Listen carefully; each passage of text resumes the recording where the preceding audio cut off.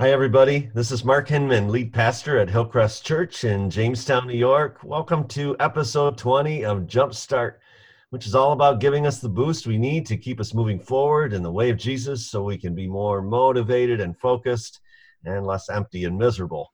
And again, today I'm joined by my college student co-host, Lucas Lassinger. How's it going at the University of Buffalo, Luke? It's going really well. I've been here for a little bit and I'm getting the hang of it and we're moving forward. Yeah, but the real question is, what's your grandma Dora sending to you these days? Oh, so I think we need to add a segment to this podcast called Snacks with Lucas. It'll be like the new thing. But today we're having some of Dora Wedlock's peanut butter balls. They're quite Mm, delightful. So you got the peanut butter, the nice. chocolate outside. She likes you. She'd probably send you some if you ask her. Wow, I might have to give a shout out to Dora. All right, so what are we doing today? Yeah, so today we're gonna talk about having good guardrails in our relationships. Right, and this is taken really from First Corinthians chapter 6. I'll read three verses there, verses 12 to 14. So Apostle Paul writes, everything is permissible for me, but not everything is beneficial. Everything is permissible for me, but I will not be mastered by anything. Food for the stomach and stomach for food, but God will destroy them both. The body is not meant for sexual immorality, but for the Lord, and the Lord for the body. By his power, God raised the Lord from the dead, and he will also raise us. Nice. I am glad you read that verse because I am not good at reading long paragraphs. So originally we had talked about naming this episode "Don't Rent to Own," and Yeah. renting to own is kind of it's a big business for the rich. It kind of helps the rich get richer and the poor get poorer. And um, I know you're not really a huge fan of that idea. I know a lot of financial people aren't necessarily a huge fan of that idea. Um, but there's a lot of ways that's not financial too. I mean, you can do that in your relationships. And so we're going to kind Mhm. of try and talk about how to avoid making a huge investment that you'll never get back. Yeah. Yeah. That whole idea of, trying things on, and if it doesn't fit, you haven't bought it, just hang it back up and try something else.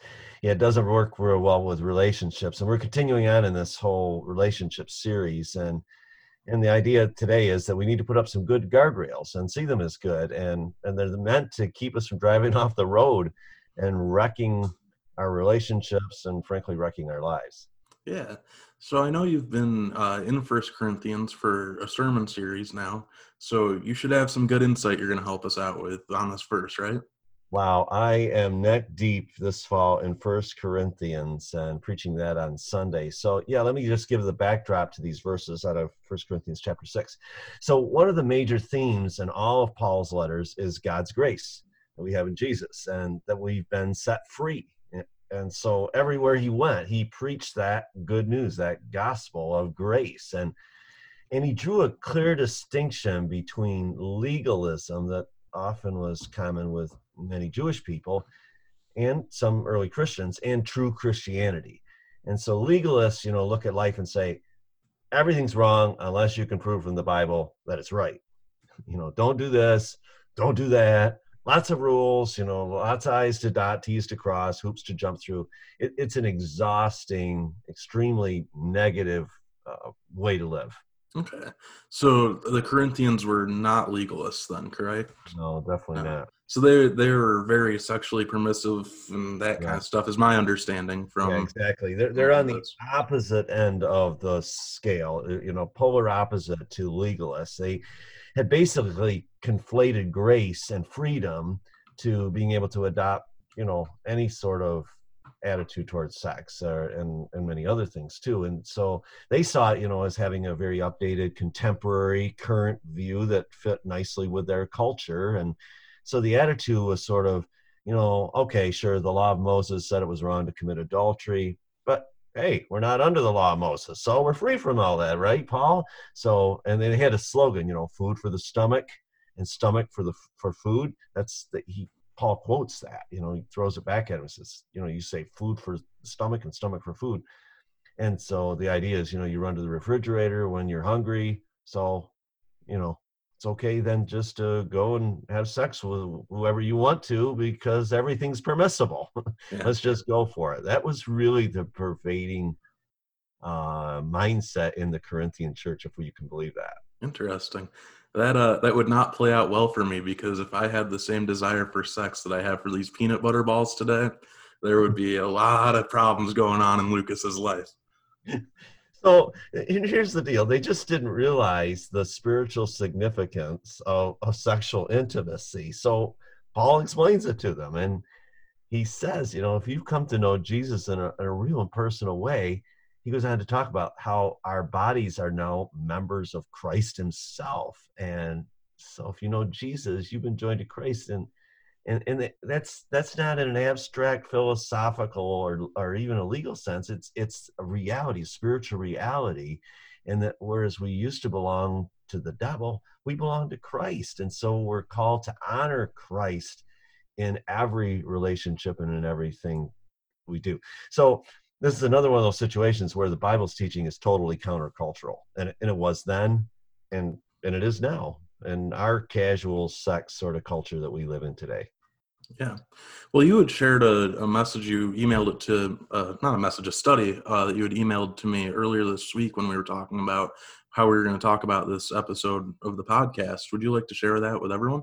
Yeah, I don't want to come across as somebody that's really down on millennials and Gen Z, because I actually think there's some real reasons to be optimistic. And I'll point to a study by the University of Michigan, and it said that, it suggests that the Gen Z is much less likely to be partiers and drinkers, or even, get into the whole hookup culture that tends to dominate, college campuses, many of them, than even their millennial counterparts.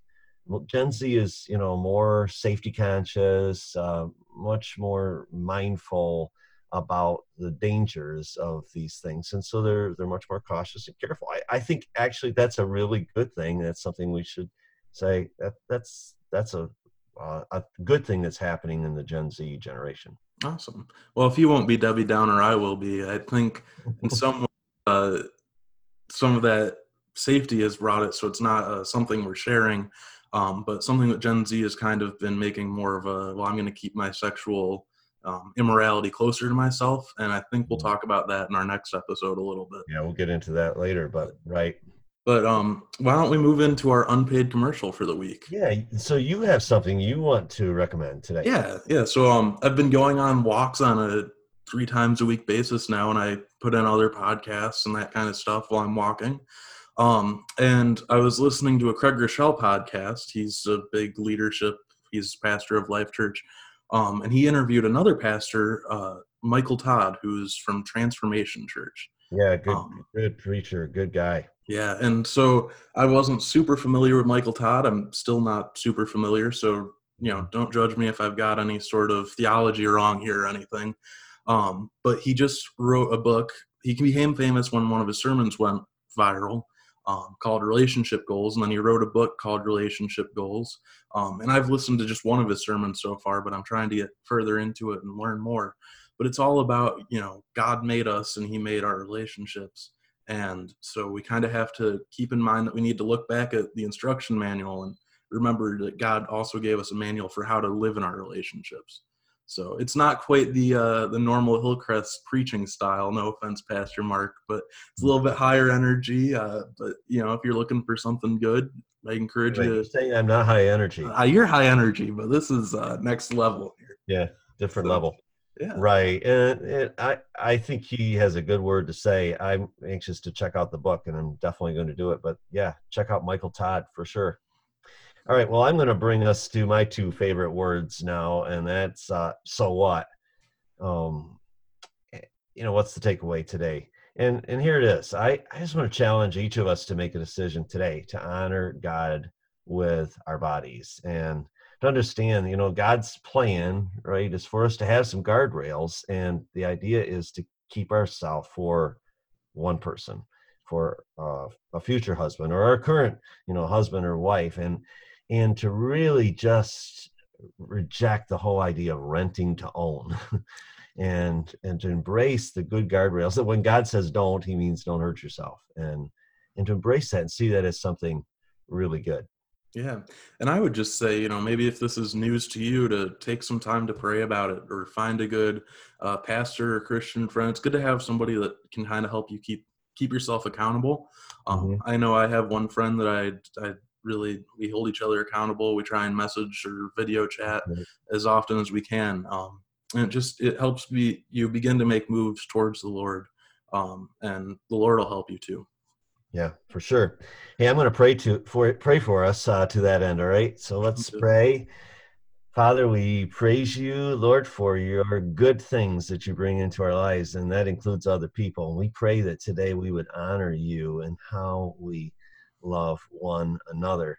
Help us, Lord, to embrace the good guardrails that you set up for our lives as we walk in the way of Jesus today. In his name we pray. Amen. Amen. Well, I want to thank everyone for joining us, especially after last week. I know the title may have taken some people by surprise, but we tried to avoid some of that this week and just, hit the hard facts that God wants to try and protect us. Yeah, so if you would like, comment, just to share the podcast if you could, that would be wonderful. If you want to reach out to me or to Lucas, you can email us at podcast@hillcrestjamestown.com.